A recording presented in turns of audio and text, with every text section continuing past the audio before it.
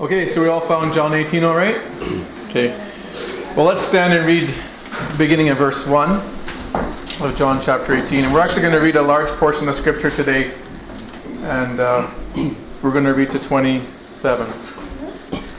When Jesus had spoke these words, he went forth with the disciples over the ravine of the Kidron, where there was a garden in which he entered with his disciples. Now Judas also, who was betraying him, knew the place, for Jesus had often met there with his disciples. And Judas then, having received the Roman cohort and officers from the chief priests and the Pharisees, came there with lanterns and torches and weapons. So Jesus, knowing all the things that were coming upon him, went forth and said to them, "Whom do you seek?" They answered him, "Jesus the Nazarene." He said to them, "I am he." And Judas also, who was betraying him, was standing there with them. So when he said to them, "I am he," they drew back and fell to the ground. Therefore he again asked them, "Whom do you seek?" And they said, "Jesus the Nazarene." Jesus answered, "I told you that I am he. So if you seek me, let these go their way, to fulfill the word which he had spoke. Of those whom you have given me, I lost no one." Simon Peter then, having a sword, drew it and struck the high priest's slave, and cut off his right ear, and the slave's name was Malchus. So Jesus said to Peter, "Put the sword into the sheath. The cup which the Father has given me, shall I not drink it?" So the Roman cohort and the commander and the officers of the Jews arrested Jesus and bound him, and led him to Annas first, for he was father-in-law of Caiaphas, who was high priest that year. Now Caiaphas was one who had advised the Jews that if it was expedient for one man to die on behalf of the people. Simon Peter was following Jesus, and so was another disciple. Now that disciple was known to the high priest and entered with Jesus into the court of the high priest. But Peter was standing at the door outside. So the other disciple, who was known to the high priest, went out and spoke to the doorkeeper and brought Peter in. Then the slave girl who kept the door said to Peter, "You are not also one of this man's disciples, are you?" And Peter said, "I am not." Now the slaves and the officers were standing there, having made a charcoal fire, for it was cold, and they were warming themselves, and Peter was also with them, standing and warming himself. The high priest then questioned Jesus about his disciples and about his teaching. And Jesus answered him, "I have spoken openly to the world. I always taught in synagogues and in the temple, where all the Jews come together, and I spoke nothing in secret. Why do you question me? Question those who have heard what I have spoke to them, and they know what I said." When he had said this, one of the officers standing nearby struck Jesus, saying, "Is that the way you answer the high priest?" Jesus answered him, "If I have spoken wrongly, testify of the wrong, but if rightly, why do you strike me?" So Annas sent him bound to Caiaphas the high priest. Now Simon was standing and warming himself. So they said to him, "You are not also one of his disciples, are you?" And he denied it and said, "I am not." One of the slaves of the high priest, being a relative of the one whose ear Peter cut off, said, "Did I not see you in the garden with him?" And Peter then denied it again, and immediately a rooster crowed. Let's pray. Lord, we read these passages before. As Christians, as we approach Easter, for example, these verses are often read as we think about the crucifixion. We are not at Easter time right now. We're actually closer to your birth, and so we're kind of a little bit out of sync in terms of the seasons. But nonetheless, Lord, this is important to us, and we need to understand what's really going on here. And I pray that something new be brought to light that may have not been seen before in this story. Something that we can take away, that we understand Peter better, we understand Jesus better, or we just understand what it is to be a Christian in a different light. I'm looking forward to our time together, and that you'd guide me through your Spirit to reveal only what truth is. And we look forward to our time in Christ's name. Amen.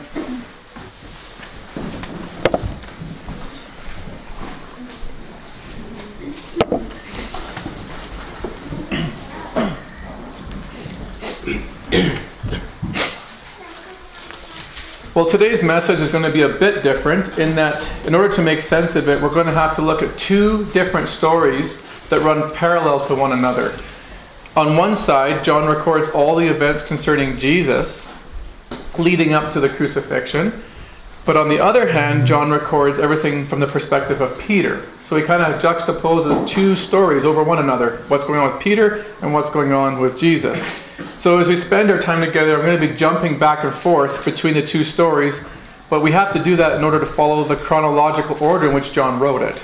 Because he wrote it going back and forth between the two. So I say this kind of to apologize in advance. Because if at times it seems a little bit choppy and the delivery is not as smooth, you'll know why, because we have to transition from one story to another. But let's jump in nonetheless. You may remember that verses 1 to 11 are already familiar to us. And the reason is we already looked at these verses a few weeks ago as a means of properly interpreting the prophecy concerning Judas and the disciples in chapter 17, verse 12. Remember in 17:12, this was written, "While I was with them, I was keeping them in your name, which you have given me, and I guarded them, and not one of them perished but the son of perdition, so that the scripture would be fulfilled." And we discussed what's going on there, what scripture is being fulfilled, what does this guarding mean? Is it spiritual? Is it physical? And we used verses 8 and 9 in chapter 18 to understand this is a physical protection. This had nothing to do with a spiritual protection. Now, if this is all a bit fuzzy to you, I'm happy to revisit this in the dialogue, but now is not the time. But because we've already covered these verses, then I'm just going to move on. But I do want to say a couple things before we leave verses 1 to 11, because they're going to help us in understanding the remainder of this passage. And they're going to illuminate us to some important truths to understand the remaining verses. So let me ask you a question. If I were to ask you to paint a picture of what it was like that night in the Garden of Gethsemane when Jesus was arrested, what do you think the scene was like from the perspective of Christ and Peter and the rest of the disciples? I mean, it talks about the Romans coming, the Pharisees coming, and all this. Like, imagine like the numbers and what it would have looked like in terms of an intimidating, kind of fearful situation. I think often we approach this from a sort of a children's way of looking at it, like almost like a Bible story you read in a children's book. Like you have this picture with nighttime, Jesus in the garden alone with 11 disciples. He's praying, they're sleeping. But then when all of a sudden Judas shows up with a few Pharisees and a handful of soldiers, the disciples awaken and they say Jesus being betrayed by Judas and getting kissed by him, and then he gets arrested and then he's drawn off. Right? That's the kind of scene that we often get. And you might think, well, there might have been the 12 disciples or 11 disciples and Jesus and just a few smattering of religious leaders and Roman soldiers. If that's what's in your head, get that out of your head. That is completely opposite to what it would have looked like in terms of numbers and intimidation. The chronology of events is accurate, but it's a failure to grasp the intensity of what it would have been like that night if you were in the garden. See, Judas didn't show up with a few frail old Pharisees and a handful of Roman soldiers. He came with some major key players. Look at verse 3. Notice it says there that he came with a Roman cohort. A Roman cohort. A Roman cohort at full strength numbered between 600 and 1,000 men. Now, it's unlikely that the full cohort showed up that night. It's probably just a figure of speech that John used as a way of describing who was involved in the arrest of Jesus. I'll give you an example. You might say, oh man, there was a fire in Cimarron and the whole Okotoks Fire Department showed up to put out a fire. Well, you don't mean every single member on the department. You're just describing who showed up to the scene. All right? However, in the commentaries I read and the sources I looked up, a Roman cohort was consistently about 120 men. Sorry, let me rephrase that. Within a cohort was something called a maniple. And a maniple frequently had 120 men. And some say 200 men. Okay? So a cohort 600 to 1,000 men. Within a cohort is a maniple, which is 120 to 200 men. So there's very possible that's how many Romans alone showed up in the garden that night. Now, I even think it could have been more. And I'll give you a substantiation from the text. See, Jesus was like Paul. Paul, when he was arrested in Acts 23:23, had 470 soldiers show up to transport him from Jerusalem to Caesarea. You can look it up yourself, Acts 23:23. There were 470 people sent to transport him from Jerusalem to Caesarea. That's how important Paul was as a man. Jesus in this time is extremely important because of the potential unrest that could occur in Jerusalem. Remember, it's Passover. The population is tripled or quadrupled in size. There's just hundreds and hundreds of thousands there. He's already gained popularity.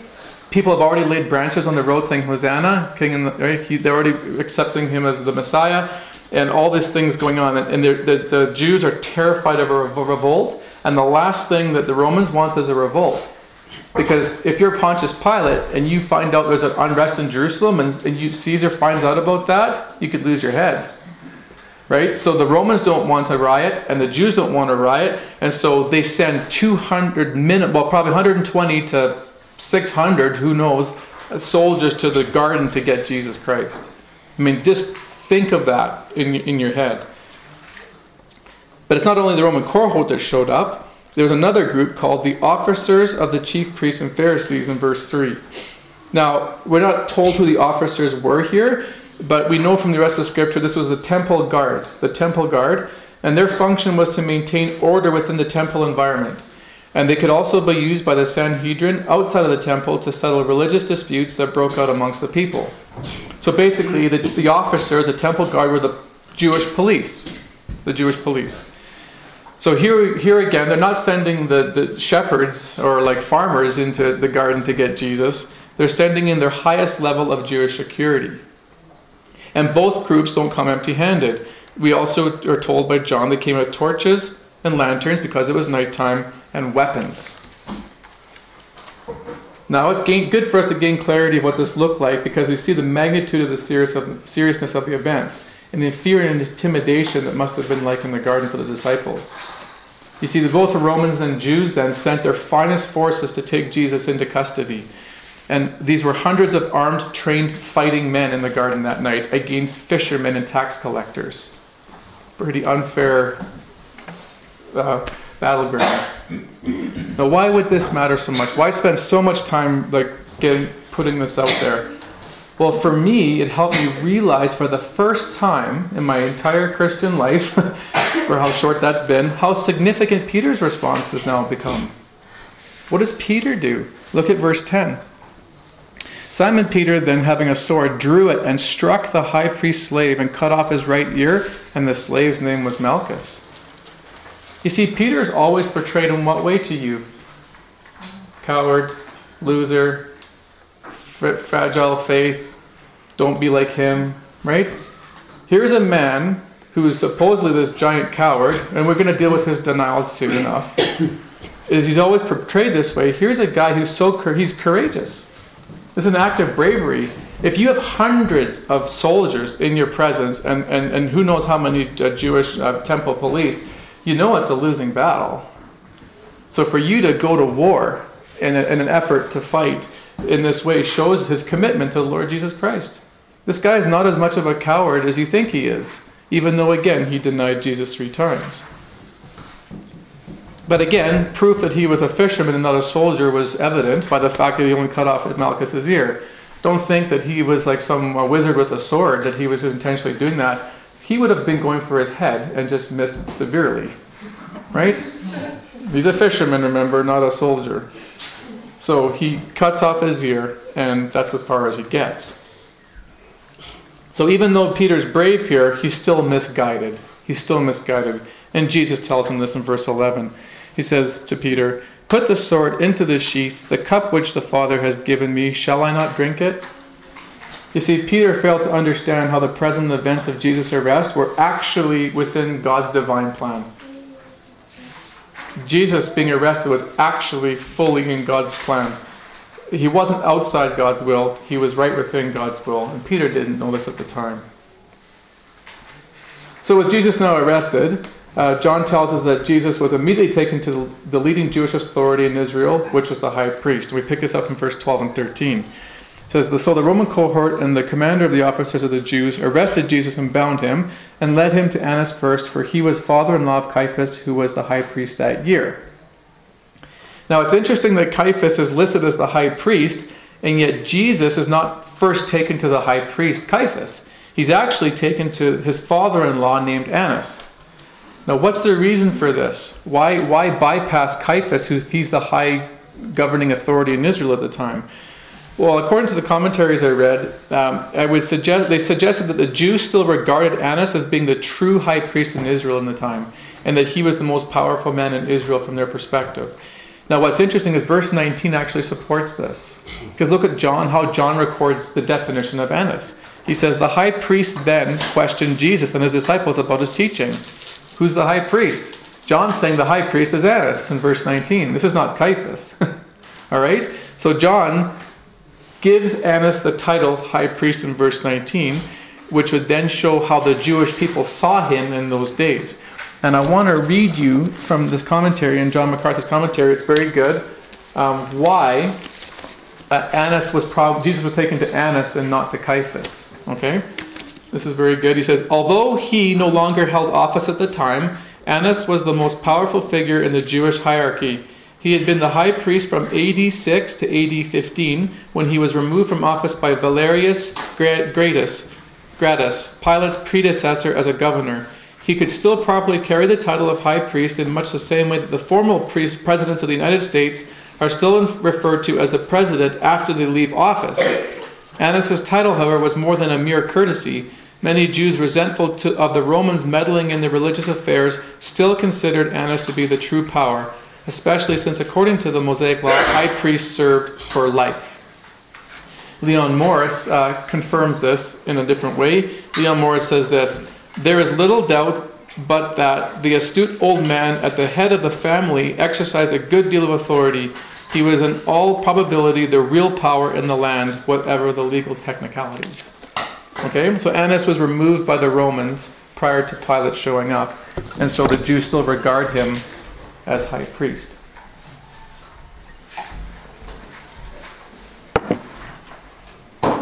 So with this all going on then with Jesus as he's being interrogated, Peter is up to something in the background. And we pick this up in verse 15 and 16. Simon Peter was following Jesus, and so was another disciple. Now that disciple was known to the high priest and entered with Jesus into the court of the high priest. But Peter was standing at the door outside. So the other disciple who was known to the high priest went out and spoke to the doorkeeper and brought Peter in. The fact that John records that Peter had been following Jesus and managed to even get into the courtyard where the high priest was, where Jesus was being interrogated, is significant to me again, based on the comments we made earlier about him often being portrayed as a coward. You see, in Matthew 26:56, there's a record there that when Jesus was arrested, all the disciples fled. He gets arrested and they all take off like scared. Now, Peter is clearly following Jesus here. So whether he never was not part of the 11 that fled and he initially followed him right away, or whether he fled initially and then changed his mind maybe minutes later that he should follow Jesus, we don't know. But regardless of what the situation, when Matthew records the disciples fleeing and we have Jesus being followed by Peter, we see again not a coward but someone who's brave, someone that's committed to Christ, has a genuine concern and love for him. Because not only has he now yielded a sword on behalf of Jesus Christ, he's followed him into hostile territory. He's followed him into hostile territory, and we know it. He's right around, verse 18 is going to record, he's around a charcoal fire, and he's gathering around behind enemy lines. But even though Peter has showed signs of bravery, his fears of the situation still got the best of him.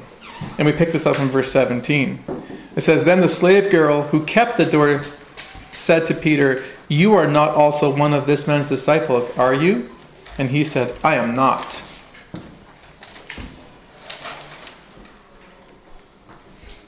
At the same time that Peter is denying Christ for the fear of the Jewish leaders, Jesus is now facing them head on.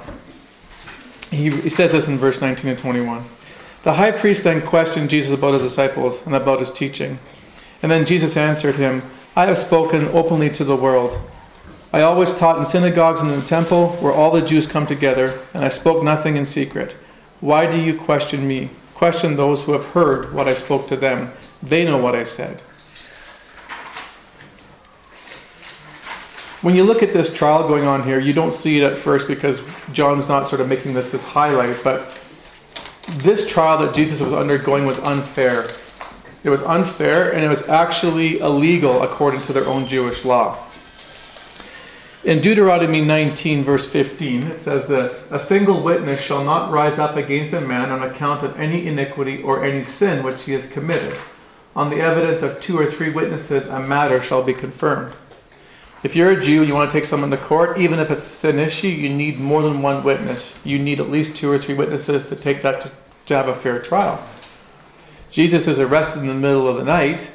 They did it at nighttime intentionally, right? So that the crowds wouldn't see, to create an unrest. But they're bringing him in at night, and there's no witnesses.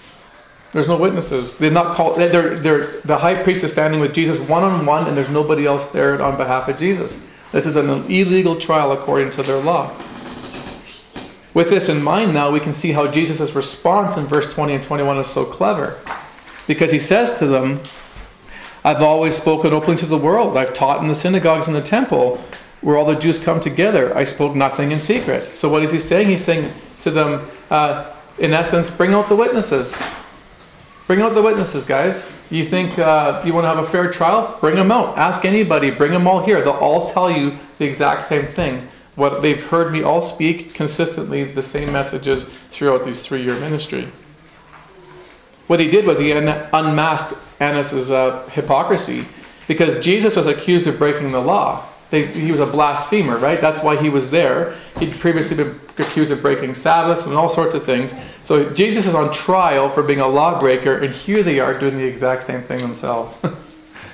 That's what the beauty of religion, isn't it? Religion is always filled with hypocrisy. There's an important observation, though, we don't want to miss that applies to our lives here. You see, notice what Jesus is primarily known for amongst the people in Israel. He's not primarily known for his compassion ministries, feeding of the poor, helping the widow, the miracles he did. That's not what he's known for. Jesus himself said, I've spoken openly to the world. I've taught in the synagogues and in the temple where everyone comes together. Nothing's in secret. Jesus says, I am known. Everything I have to offer, everything I'm known for is what I teach. What I teach. See, Jesus came to take care of people's spiritual needs primarily, not their physical needs. Whether he was inside the temple or outside the temple, outside the synagogue or inside the synagogue, in the world, he was known as someone who spoke truth of the gospel and the Christian way of life. You know, I just came back from Scotland, as many as you know, and the day before I left, God gave me a tremendous experience in a grocery store in terms of timing for my sermon.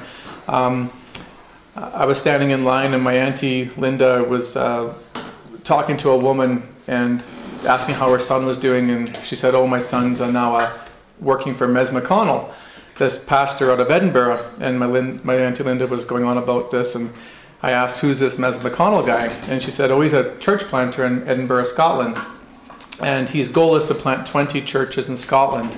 That's his goal. So I went on his website and I looked him up, and seems like an awesome, incredible guy. I'm hoping to make contact with him in the future to ask him how he's doing it. But what's interesting about Mez is that Linda told me his story. My auntie Linda, she said he came from a broken family. He was on drugs. He was into crime. He'd actually stabbed someone in the chest and was in jail, and everything. And he lived on the streets, and he was in his late teens when this was all occurring. He's got a testimony on YouTube. He's got a really bad broken life, and he became a Christian later in life. But he was asked to speak at a conference to pastors only, talking about his vision for church plants and what was the necessities for church plants in terms of their vision. And Linda's pastor said, I was hit right between the eyes by one thing he said. Now this is Mes McConnell's words, okay? He said this, I knew when I was homeless and on drugs and all whacked out, I could go into any city in the UK, within 2 days be fully taken care of with food, clothing, and shelter. He said, what I'd do is I'd go to the churches. I'd go to the churches in every single city, and they'd always provide me with food, clothing, and shelter. I'd always be taken care of within 2 days of entering a city. And he said, you know what? They were totally gullible. He says, because I was using them. And I knew that they would fall for it, and they would basically try to take care of all my needs. I didn't want to hear anything they had to say. I didn't care about God. I just knew that I could use them and abuse them. And once I was taken care of, I'd go back out into another city. And he says, you know what the indictment was? He says, all of the churches, all they cared about is whether I had food, clothing, and shelter, but no one gave me any gospel message and spoke any spiritual truth into my life. Right? Now, how many churches do you know in North America that make it their mandate and think it would be an awesome thing if they took care of everyone's physical needs in terms of shelter and food and clothing?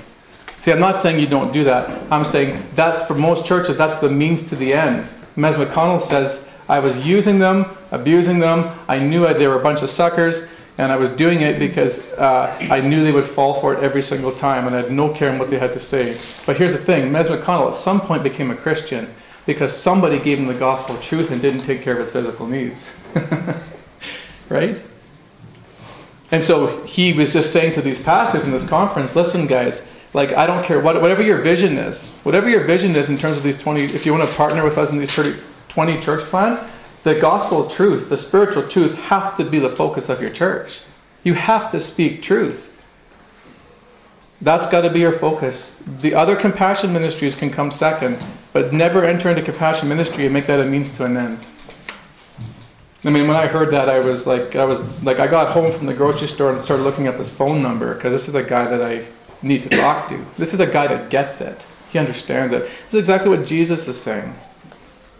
You can ask anybody what my message is, and they'll tell you they'll be clear on what it is to be saved, how it is to be saved, and how to live the Christian life. That's what I'm known for. The question is then for us, church, is what are you and I known for? What are you and I known for amongst our friends? What about outside of our friends? What are you and I known for in terms of our speech, in terms of our family, in our work, in the church community? Are we simply known for being nice people, and we're good at sharing our stuff? Or are we known for people that speak the truth of the gospel message and proclaim Christ's way of life? I mean, are we known that we're going to talk only about sports, weather, and music? Or do they know us as people that are going to look for open doors to preach Jesus Christ?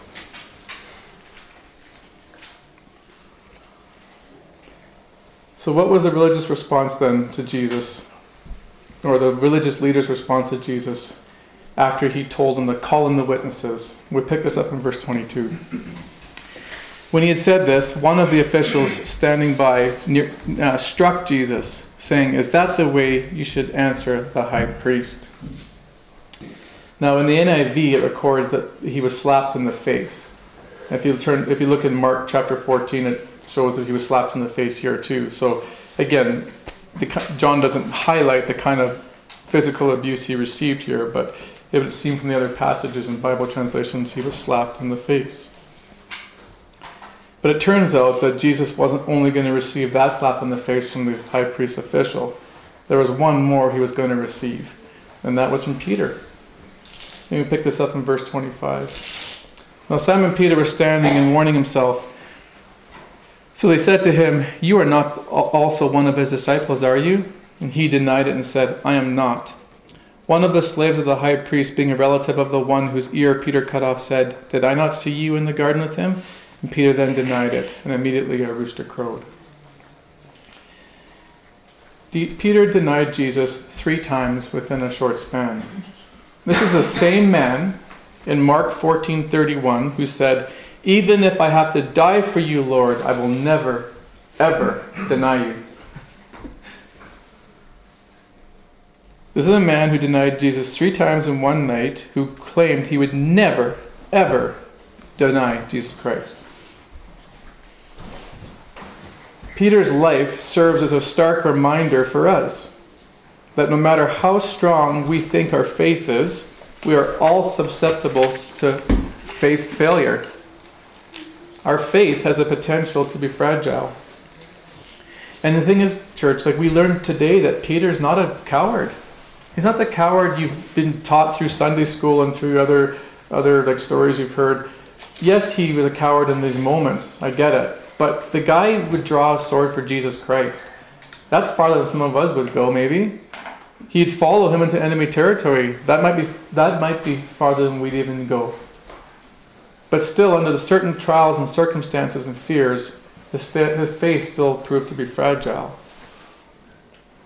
And see that you and I are not beyond this point either. No matter how tight you and I think we are with God, we are possibly ones that would deny Jesus pretty quickly. So I think what I want to say is really never boast about your faith. Never boast about how strong you think your faith is, because I don't think you and I will ever know where we stand until we're truly tested. And Galatians 6:3 warns us about boasting about this anyway. He says this, "For if anyone thinks he is something when he is nothing, he deceives himself." Right? If you and I think we're something in faith, when we're actually probably nothing, we're deceiving ourselves.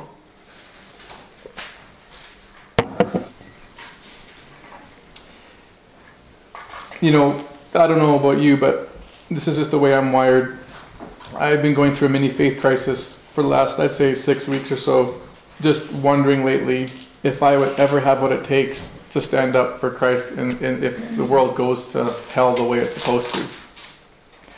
I was walking through the airport in London and Heathrow by myself, and there was a group of Muslims, older gentlemen, so they're probably more like committed to the faith than, say, the younger generation. And there were 6 of them there, and I was thinking about, I just left my family, it was sad, and I thought, let's say it was a different scenario, it wasn't a public airport, and they found out I was a Christian, and they captured me, and I knew, and they said to me, "Deny Christ or we take you in." After I just left my family at the airport, would I actually stand up for Christ in that moment, or would I actually say, "No, I won't, because I want to go back to my family"? I mean, these are real things that go through my head, but these are the things I ask myself all the time, because I'm wondering, do I have what it takes really when push comes to shove?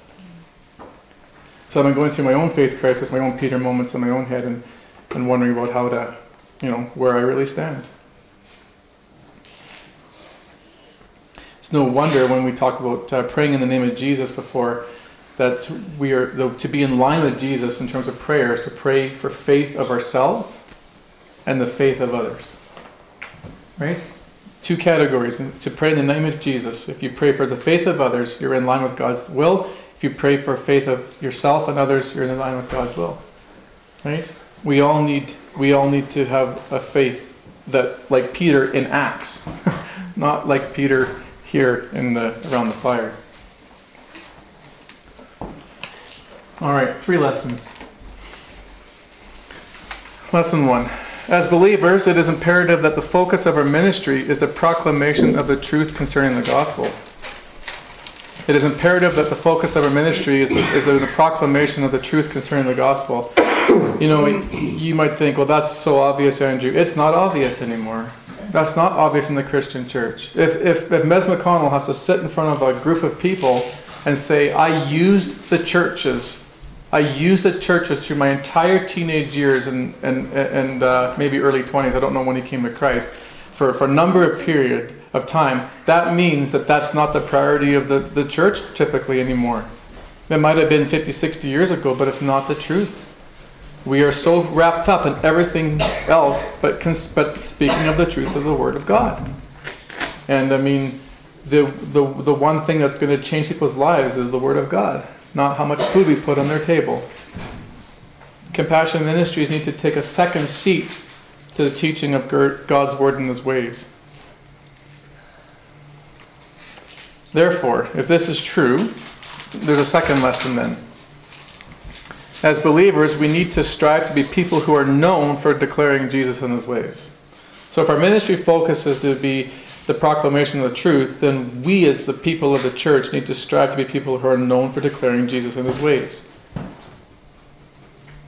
So, again, the question for you and I is this: are we the same people here on Sunday as we are in our workplaces? Are we the same people here on Sunday as we are with our family or with our friends? This is going to mean a couple of things for us. We're going to have to, therefore, learn more about Him. If we're going to declare God's ways, we need to learn about who He is, which means we're going to have to spend time in the Word of God. And secondly, it's going to mean you're going to have to face your fears. You are going to have to face your fears and anything that is going to potentially intimidate you if you're going to strive to be people who are known for declaring His ways. And you might look at the Acts church and think, these guys are spiritual monsters. I wish I could be like the early church in Acts, because they were so awesome and such great role models. Do you know that those people lived in tremendous fear and were scared that they wouldn't have a faith that could stand up to the test of their time either? I want to read you something from Acts chapter 4, verse 29. The name of Jesus has been forbidden to be spoken of in Jerusalem, and the disciples have already gone up against the religious leadership, and they've been taken into custody, and they've been released. And then they go back to their Christian church and declare what happened to them. And then they prophesy about how the Gentiles were raging against the people of God and so on and so forth. And then listen to this in verse 29. This is the early church people in that congregation. This is their prayer. And now, Lord, take note of their threats, and grant that your bondservants may speak your word with all confidence, while you extend your hand to heal, and signs and wonders take place through the name of Jesus. And when they had prayed this, the place where they had been gathered together was shaken, and they were all filled with the Holy Spirit. Listen, this church was fearful of the threats going on and knew in their own strength they did not have the courage to face what was going to happen in Jerusalem. And they corporately get together in prayer, and they pray for boldness, and the filling of the Spirit occurs in that moment. They're already Christians. They have the Spirit of God, but they're filled with the Holy Spirit, and they're given the courage and the boldness to stand up to the culture that they face. So what's it going to mean for us to strive to people who are going to declare Christ's ways? You're going to have to learn about Him. You're going to have to know Him to declare Him. You're going to have to face your fears, and I suggest that you start praying for boldness in this culture. Start praying for boldness in your own life and for the boldness in this church, that we're going to be able to face the threats in our culture. And finally, as believers, we need to recognize that we are all susceptible to denying Christ regardless of the maturity of our faith. We need to recognize we're all susceptible to denying Christ regardless of the maturity of our faith. It doesn't matter if you're a Christian for 6 months or you've walked with Jesus for decades. Well, there's a lesson we can learn from Peter, right? Even the closest followers of Jesus are not immune to denial. I'll end with a story.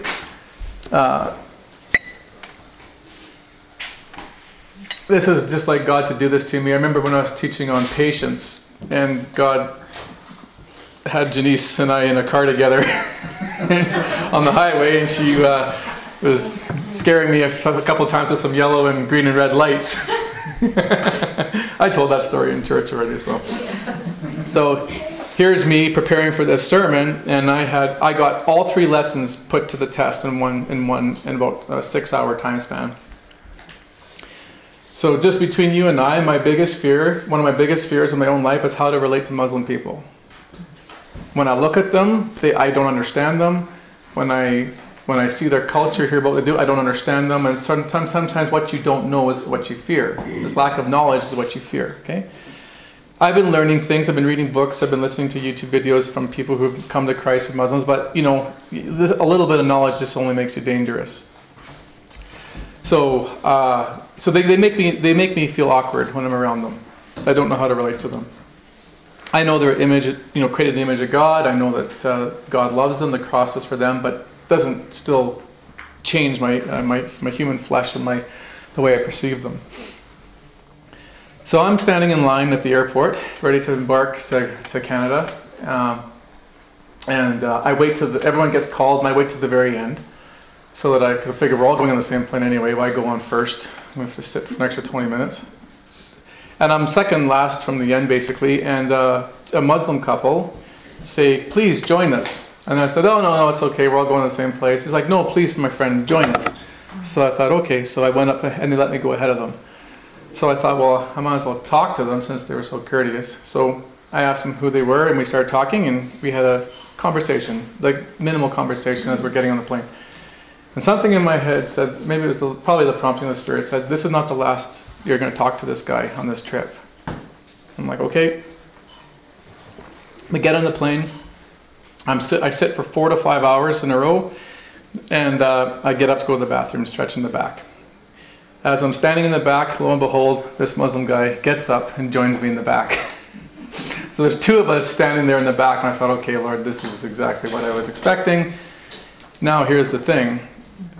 I was just finished my sermon, right? All the observations about being one who would be known for standing up for Christ, being proclaiming both inside and outside the family, inside and outside the church, the truths of the gospel message.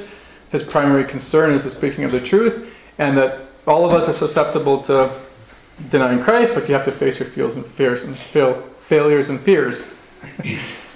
So I thought, oh man, so here we go. Like, I can't, what a hypocrite if I just walk back to my seat. So here I go. I walk up to him and I thought the easiest way into a person's life with men is always talk about work. Men are notorious for that. How's it going? Oh man, I'm busy at work. And you talk about work. So I thought he's going to talk to me about asking what I do. So I go up to him and I say, hey, what do you do for a living? Right? Knowing he'd ask me. He tells me he's an engineer, mechanical engineer. He was working in Dubai. He was there for 2 years, and now he's going back to Calgary to be home after his contract's up. He asked me what I do, and I said, I'm a pastor of a Christian church. And then he smiles and then sort of nods, and then he opens up the spiritual conversation and starts going down the path about inclusivity of all religions, and it's important that we just learn to accept one another. Right? And that's so easy to just look, nod, and go like this. And so I start opening up the door. And I've told you this before too, church, so I practice what I preach. I don't get into I'll always stick to the identity of the nature of Jesus Christ, who he is. Because all religions have so many categories of life you can get into. I just stick to who Jesus is. So he gives me this thing about, there's only 2 kinds of people in the world, good and bad. So he says that to me. And then he goes on about how Muslims are actually peaceful, loving people. So I said to him, if this is true, I said, why in the Quran are there specific verses that speak about holy war and the killing of infidels, including Christians and Jews?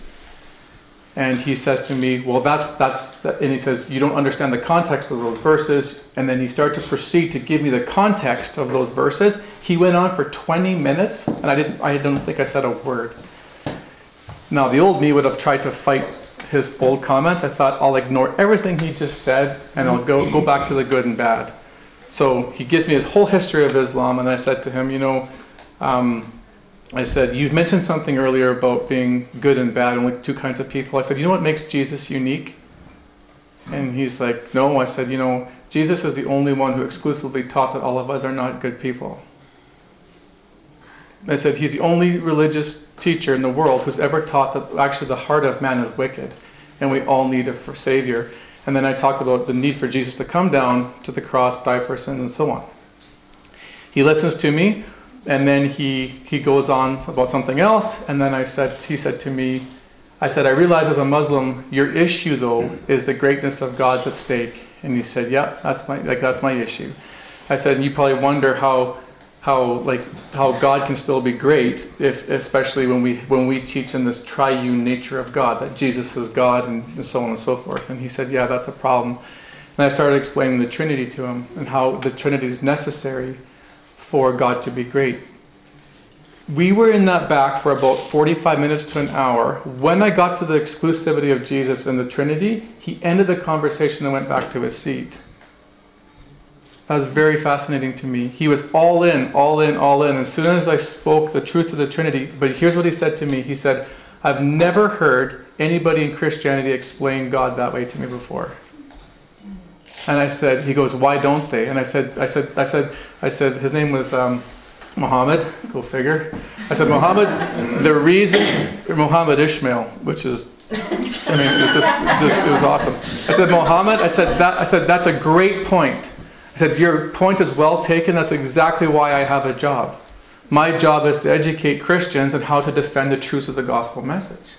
I said, that's what I get paid for. I said, you're right. All Christians should know how to defend the nature of God and who he is and why he had to come in the form of a triune God.